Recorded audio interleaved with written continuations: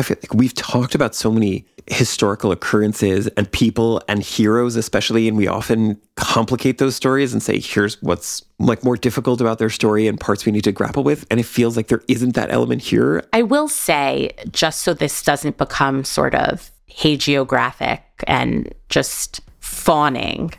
She also tweeted some stuff that just like in retrospect looks really bad. Yeah.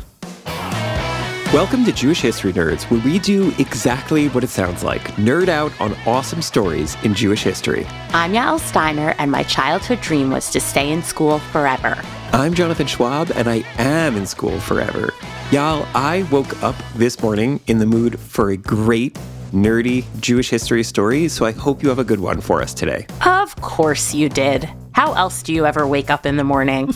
Well, I'm glad to tell you that today we're going to be talking about a woman who I have admired for a very long time and who might be well known to some of our listeners and is quite well known in the state of Israel. We are going to be talking about some of the little known background of Szenes. Based on you saying that it was a woman you admired who was famous in Israel, I thought it was going to be Golda Meir, but Szenes is an even better option. You didn't think it was going to be Netta from Eurovision? Didn't cross my mind, but that also would be a great choice for a topic. Have you seen the Eurovision movie? The Will Ferrell one? Yes. I was like, is it a movie about real Eurovision or just the one making fun of it? Yeah, that one is great. Let's put that aside. Szenes was a Hungarian-born Jewish poet, writer, Zionist, and paratrooper who paratrooped or parachuted, I don't know if paratrooped is a word,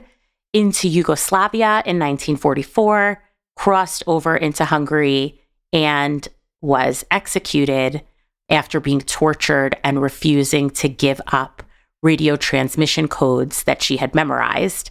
That is a way fast forward into this story, but just to give some of our listeners who may not be familiar with her a sense of what she did and why she's important and why she has become a hero on a national scale in Israel. But we're going to take it back to her childhood, what kind of person she was, what inspired her, and what her legacy is. Is she someone you learned about in school? Yes, forever etched into my mind is, I want to say it's either 4th or 5th grade, and our Hebrew teacher was telling us the story of Szenes, and our Hebrew teacher was Israeli and did not have perfect English. She kept referring to Szenes as a parachute. And we kept trying to tell her, I don't know what you're trying to say, but I don't think she's a parachute. Maybe in the spirit of Chana being a poet, your teacher anthropomorphized the parachute and just combined, Chana was one with her parachute. But that might be going a little overboard. So yes, Szenes is someone who is taught about in many Jewish day schools, in all Israeli schools, and in many Jewish homes around the world because of her unusual story and her unusual heroism for such a young woman. When she was executed in 1944, she was only 23 years old. Oh, wow. So I'll take you back to the beginning of her life. Szenes was born in Budapest, Hungary in 1921. She was the daughter of Bela and Catherine Szenes. Bela Szenes was an extremely well-known and popular Hungarian playwright whose works were admired widely in Budapest. She had one brother, George. He's later known in Israel as Giora. He's also known, I think, as Georgi, which is Hungarian for George. All these Hungarian names very familiar to me because they are all my great-great-grandparents' names. Like Bella, Georgi, we got them all in the family. I'm also Hungarian, and I think that's part of the reason that I have a soft spot for this story. But there are actually a few others as well. One is obviously, as a young girl, learning about Szenes when most of the heroes, both in American life and Jewish life, that we learned about were men, was unusual. And so I think I took note of her especially. I also sang some of her poetry. Some of her poetry has been put to music, but one of her songs, Halicha Kesaria, A Walk to Caesarea is one of my favorites, an extremely, extremely powerful poem. I am not going to sing it for you, though I have been singing it in its entirety, very operatically throughout my apartment for the past several days. Of course. And when I was in college, I visited a 102-year-old woman who lived nearby through a fellowship with the Claims Conference that provides reparations or helps get reparations to Holocaust survivors. I visited this 102-year-old woman who was bedbound and basically blind. But what we did together was read the poetry of Chana Szenes. Wow. And talk about her. That sounds really powerful. Mrs. Rubin, this was a long time ago and she was 102 then, so she is no longer with us. But that was a very powerful experience for me. And I think one of the reasons we were able to bond over Chana Szenes, though at that time we were 80 years apart, was that her story and her heroism transcends generations. So how does a poet become a paratrooper? Great question. So she's born to Bella and Catherine in Budapest. They are a proud Jewish family, though not traditionally observant. And she, Chana, attends a Catholic school. The way the Catholic school was set up is interesting. There's one price for Catholics. Protestants pay double that price, and Jews pay triple that price. She was an extremely, extremely talented student. She really rose to the top at school, and in her 7th form, she was unanimously elected to hold the title of literary chair of the literary magazine. And that was a position that normally went to the girls in the 8th form. And not only was she not in the 8th form, but she was also a Jew. And the girls in the 8th form kind of revolted. And the title ended up being taken away from her and given to another girl. And that girl went to Chana crying, apologizing, and just really telling her that she felt she wasn't deserving and that Chana was the much more deserving one. She started keeping a diary at 13, and she was really a very eloquent, well-spoken, and talented girl. The experience of having been stripped of that title on the literary magazine also really sparked something in Chana with respect to her Judaism. She became more acutely aware of anti-Semitism, and she became an ardent Zionist. In 1939, when she was 18 years old, that ardent Zionism caused her to decide to go to Palestine. Unfortunately, that was also the time when World War II started, and people were no longer able to leave Hungary to go to Palestine. She goes to the Jewish Agency to speak to someone she was connected to there, and the gentleman at the Jewish Agency happened to be a fan of Chana's father's plays. And he had one visa left to leave Hungary. And because he was a fan of Chana's father, he gave that visa to her, but she had to leave the very next day. Wow. By that time, Chana's father had passed away, and her brother had previously gone to Paris. So she was leaving her mother alone in Budapest, something her mother was obviously not happy about. But she did go the very next day and leave for Palestine. She goes to a women's agricultural school in Nahalal. She does extremely well there. She, of course, speaks at the graduation ceremony for her classmates, to her classmates. This one's not taken away and given to a Catholic student instead. No, it was not. And she joins a kibbutz called Stot Yam, which is outside Caesarea. Caesarea, as we've spoken about in the past, was a city built by Herod, very much in the Roman style, very beautiful. Check out episode 1 of this season if you don't know what we're talking about. And one of her famous poems, which I mentioned earlier, A Walk to Caesarea, has been set to music and is basically now considered a hymn in the state of Israel. And it's very beautiful and very powerful. Which you're not going to sing. Do not tempt me. She continues to write, journal, write poetry, and she's working on this kibbutz, and she's very successful at it. She's successful at everything she does. She's a real Renaissance woman. And in fact, I watched some video testimony of her friends at the kibbutz.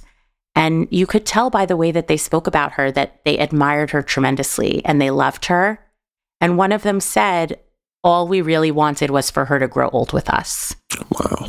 But Chana wants to do more for the Jewish people. She gets to Palestine in 1939. So in the ensuing years, things have gotten substantially worse for European Jewry. And she hears about a British plan to gather volunteers to do some kind of work on behalf of the Allies in Europe.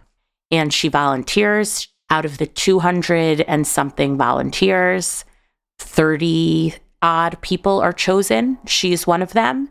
And she's one of only 3 women. Mm-hmm. And these 30 odd people are trained as not parachutes, but paratroopers. She was just one of these people who was so talented. Like everything she touched, she could do well. Like fantastically talented poet. And then also just physically gifted enough that was chosen for this. You know, when people have passed, the things that they're good at tend to rise to the top. But if you do research into her life, you really see that everything she touched was fantastic. Mm-hmm. The National Library of Israel has some wonderful artifacts of Chana's, her typewriter, her writings, her journals, her diploma from agricultural school. I read some letters that she wrote to the headmistress of this agricultural school about why she wants to be there. And you could just tell that there was this real fire in her. Mm-hmm. So in addition to being artsy and emotionally in touch, she was also obviously physically very capable as she trained to be a paratrooper, something that most of the poets I know probably would not be able to do. And most of the athletic people I know are not always the best poets. Fair enough. Sweeping generalizations there, but fair enough. And in March 1944, she parachutes into Yugoslavia with the plan of fighting with the partisans. Mm-hmm.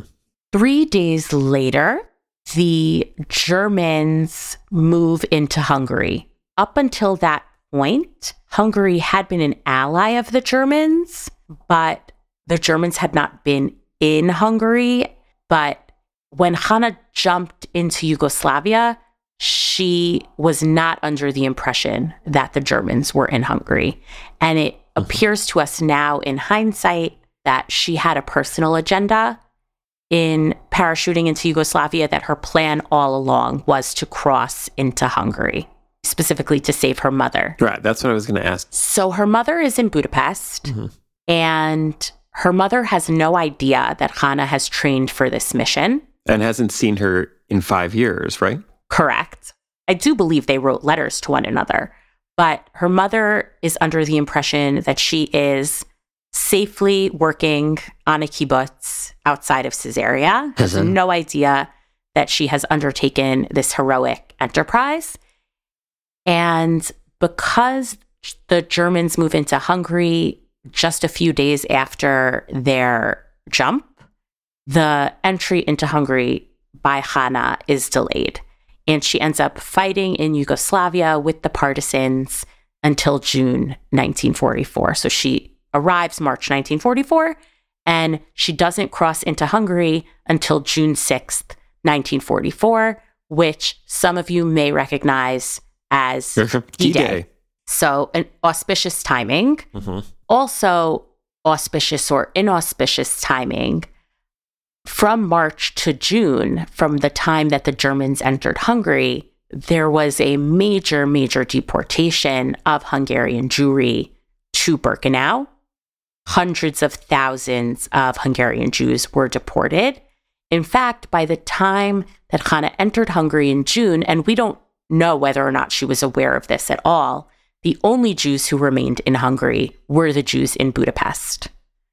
Everyone outside of Budapest had been deported. So, she may have heard about the deportations and wanted to get to Hungary faster to save her mother. She may have thought her mother had already been deported. We're not 100% sure what information reached her, because she would have been getting information either from the British or from the partisans. So we're not 100% sure what she knew, but it was a very inauspicious time for Hungarian Jewry during those few months that Hana was in Yugoslavia. She crosses into Hungary on June 6th, and she is immediately captured within a few hours.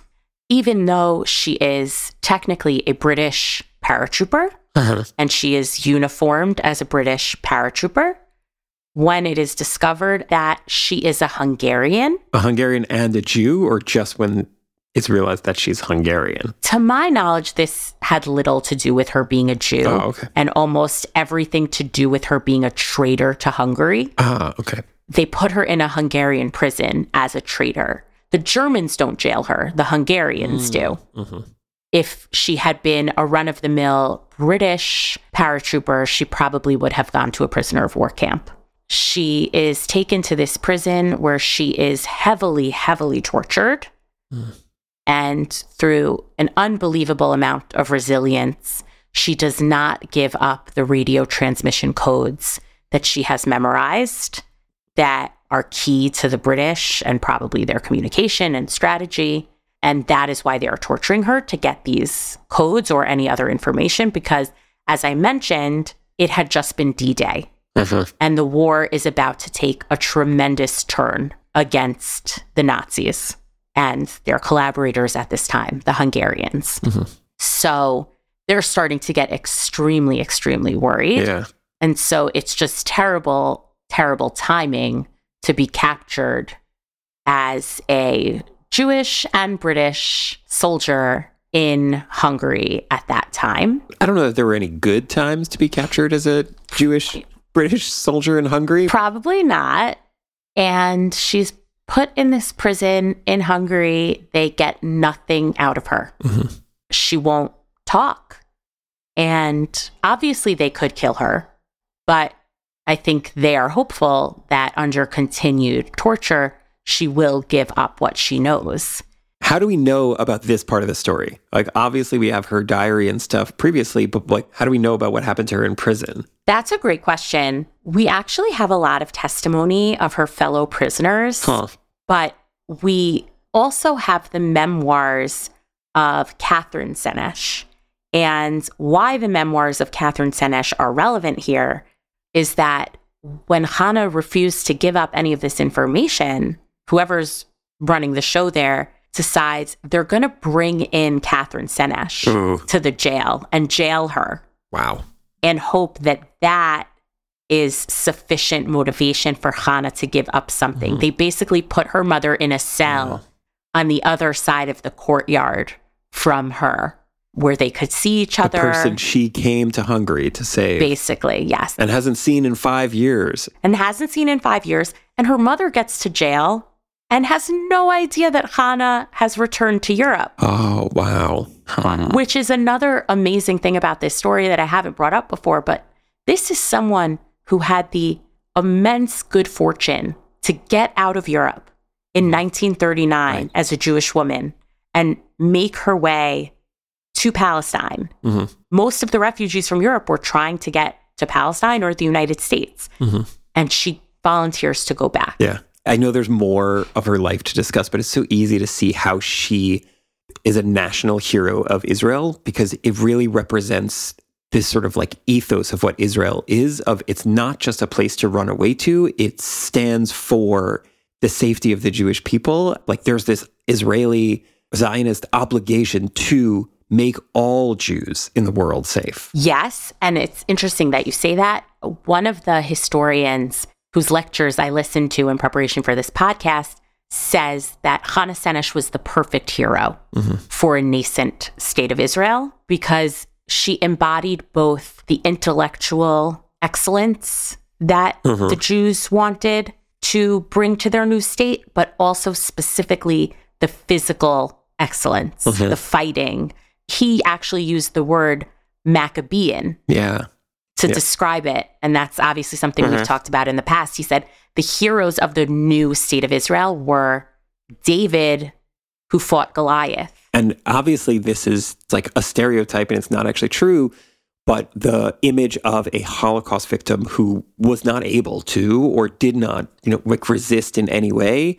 And counter to that is this like Israeli symbol of fighting wholeheartedly and like with physical strength. Exactly. I think why Hannah Szenes has been canonized almost in the state of Israel. Exactly. And skipping ahead, because I already told you that she's ultimately executed, when her body is repatriated to the state of Israel in 1950, she is given the most extravagant of state funerals. Her body, I think, travels for 3 days through the state of Israel until she's buried in Har Herzl, which is extremely unusual for a Jewish funeral in general. They're usually very simple, but she was such a national hero, and also the state was not particularly religious at that time, certainly significantly less religious than it is now. But before we get to her burial, let's talk about how, unfortunately, she gets to that point. Bringing her mother into the prison does not work. Her mother is ultimately released about 2 months before Hannah is executed.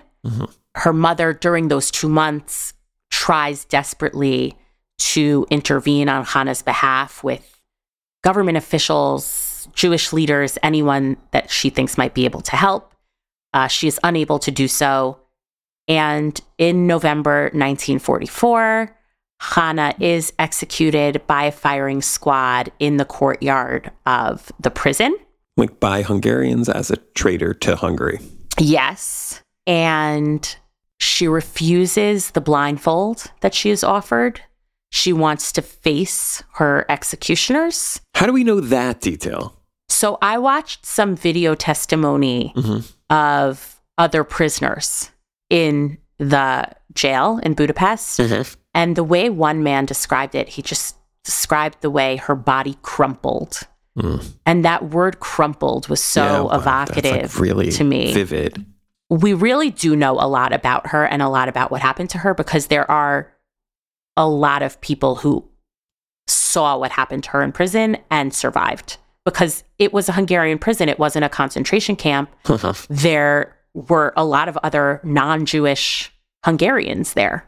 So it wasn't as though most of the people in this jail were then taken to a death camp and killed. There are a lot of people who were ultimately released from that prison and lived to tell the story. Yeah. And it sounds like she's not one of these characters who later is made into a hero, but during her life, people even recognize that. Like while she was in prison, people already saw like, wow, this is a heroic person. So I watched a lot of videos of people talking about the Hannah they knew. And in one video, I saw a name that looked very familiar to me. It was the name of someone who went to my synagogue growing up. Oh, wow. I didn't know her well, but I definitely met her and liked her. She was a lovely, lovely woman. And she grew up in Hungary. And I found out for the first time while researching this podcast, she was in prison with Hannah Szenes. And she and her parents had been trying to flee Hungary, and they were caught and they were put in this prison. And the few minutes of interview that I saw with her, she talks about how clear it was that Hannah was a special person and how much she admired her, how she admired how she carried herself, even though she was beaten and bloody and had her teeth kicked out, and the way that she spoke about how you face your oppressor. When they were leaving either the prison or another place where they were being held during the Shoah, it was suggested to her, this woman, that if she gives up a gold watch and a gold ring that her family had, that they might be saved. And she knows from her conversations with Hannah that that is not true. And that she thinks to herself, she's like, what would Hannah do in this situation? And she flushed the watch and the ring down the toilet and said, I'm not handing this over to someone who is going to kill me anyway. So that was eerie to me, that I knew this woman who was in jail with Hannah Szenes. There's something sort of Jewish about that. So Jewish. Somehow we just like are connected to, through not too many degrees of separation, like all the other Jews, like Jewish heroes are not that far away from us. It's true. this particular woman also mentioned in her video that she visited Catherine Szenes in Israel many years later. Catherine and her son visited her later on in the United States, and they maintained a correspondence. And she said that Catherine's home, she lived in this small house, and it was a shrine for the Chana. Understandably so. Catherine worked very, very hard at making sure that Chana's story was told. She published Chana's diaries. Yeah. She got Chana's poems published, and I want to read a few of Chana's poems. Yeah. They're very short. I assume that she grew up not writing in Hebrew. Hungarian. And then when she was in Israel, she wrote her poetry in Hebrew? Yes. But you're going to read a translation of it in English? I'm going to read a translation, but it's still very poignant. One of the poems she wrote, called Stars, is unbelievable in its prescience. Like, she had no way of knowing what her fate would be.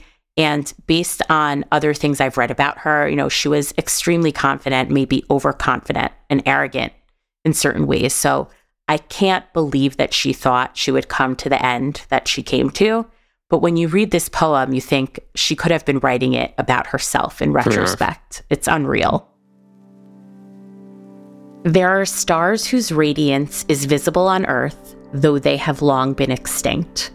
There are people whose brilliance continues to light the world, even though they are no longer among the living. These lights are particularly bright when the night is dark.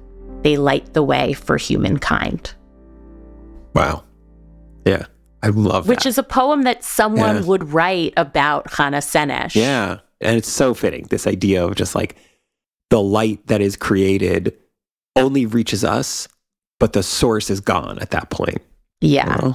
Aside from the Walk to Caesarea, which I mentioned before, which is a national hymn in Israel, there's one other poem that is very famous of hers that basically every Israeli school child knows. And an interview that I watched with a officer in the paratroopers, he mentioned that this poem is the guiding ethos of the tens of thousands of paratroopers that have come in her wake. It's called Ashrei HaGafrur, Blessed is the Match. And it's not a perfect translation, but it's good enough. Blessed is the match consumed in kindling flame. Blessed is the flame that burns in the heart's secret places. Blessed is the heart that knows, for honor's sake, to stop its beating. Blessed is the match consumed in kindling flame. It's a little creepy in that she seems to know what's going to happen to her, but she really was a very talented writer all around. And it sounds like she, I mean, just from the poetry and from the stories you were saying, that she believed in sacrifice for a greater cause. Like that was something that she believed was really valuable. Of there are people who need to give up things so that others can have something, or so a greater cause can live. Yeah. She left her mother alone in Budapest to build up the state of Israel. She certainly had no way of knowing how the war would play out or what would transpire in the subsequent years. She left in 1939. So she had no clue what was coming for the Jewish people, but she felt very strongly about going to Palestine to build up her ancestral homeland. And then even though she is there safe and thriving, she's beloved, she is doing so well on the kibbutz. And while we know that the Jews in areas outside of Europe didn't know everything that was going on with respect to the final solution, they certainly knew something. And she volunteers to go back in and to jump out of a plane. Like, I won't even go recreational skydiving. I'm overwhelmed by the story of Chana Szenes. So I don't even know that I could encapsulate in a few minutes here what she means to me personally or what she means to the Jewish people writ large. But I'm glad we are having this opportunity to talk about her because she is astounding. She is just astounding. We've talked about so many historical occurrences and people and heroes especially, and we often complicate those stories and say, here's what's like more difficult about their story and parts we need to grapple with, and it feels like there isn't that element here. I will say, just so this doesn't become sort of hagiographic and just fawning. She also tweeted some stuff that just like in retrospect looks really bad. There's a woman who made a film about Hannah who said that she tried to make a film about Hannah immediately when she graduated from college because she had read Hannah's diaries when she was a kid and just was amazed by her. And unfortunately, that film didn't work out, and she wasn't able to make the film until many years later when she was already a mother. And she had a totally different perspective on Hannah. And she was actually much more interested in the perspective of Catherine, who wrote her own memoirs. Yeah. But this particular woman, she says the more she learns about her, she realizes that her crossing into Hungary at that time, based on what was known, was extremely irresponsible and the undertakings of an arrogant young girl, and that she was extraordinarily arrogant. Obviously, this is one person's take, and also being arrogant is not exclusionary to being a hero. Many of our heroes are. But that going into Hungary at that time was really irresponsible, and that probably also led to the death of at least one of the other paratroopers because two people followed her in, one of whom was killed later on. You know, Hannah was not responsible for his death, but it's possible that had Hannah not had the personal agenda of trying to save her own mother, she would not have been as gung-ho about entering Hungary at that time. So this woman took a little bit of the shine off. It matches the idea of like, when I think of Hannah Szenes, I don't think here's a person who was extremely deliberative and careful in every single decision that she made. Far from it. But she had a fire in her belly to save the people she loved. A fire in her heart, one might say. Very poetic. And so I just wanted to throw that in lest we be criticized for spinning fairy tales about her. Obviously, there are things that you can criticize, but overall, I find her to be an extremely inspirational figure. And I am glad that the people in Israel in the 1950s decided to make her a national hero, because I think we all and future generations have a lot to learn from her. I mean, she was just good at everything, which generally when I meet or hear about people who are good at everything, I'm like, ugh, gross, but not here. But she actually was. You know what? She paratrooped back into war-torn Europe to save her mother, so I feel like whatever schoolyard jealousy that I feel towards like, those people. That classmate who has like the perfect SAT score and is on the basketball team. Like, all right. Right. But if they put it to good use, good for them. Exactly. Thank you for listening to Jewish History Nerds, a production of Unpacked, a division of Open Door Media. If you like this show, subscribe on your podcast app of choice. And while you're at it, give us 5 stars and write us a review on Apple Podcasts. And most importantly, be in touch. Write to us at nerds@jewishunpacked.com. This episode was hosted by Jonathan Schwab and Yael Steiner. Our education lead is Dr. Henry Abramson. Audio was edited by Rob Pera and were produced by me, Rifki Stern. Thanks for listening. See you next week.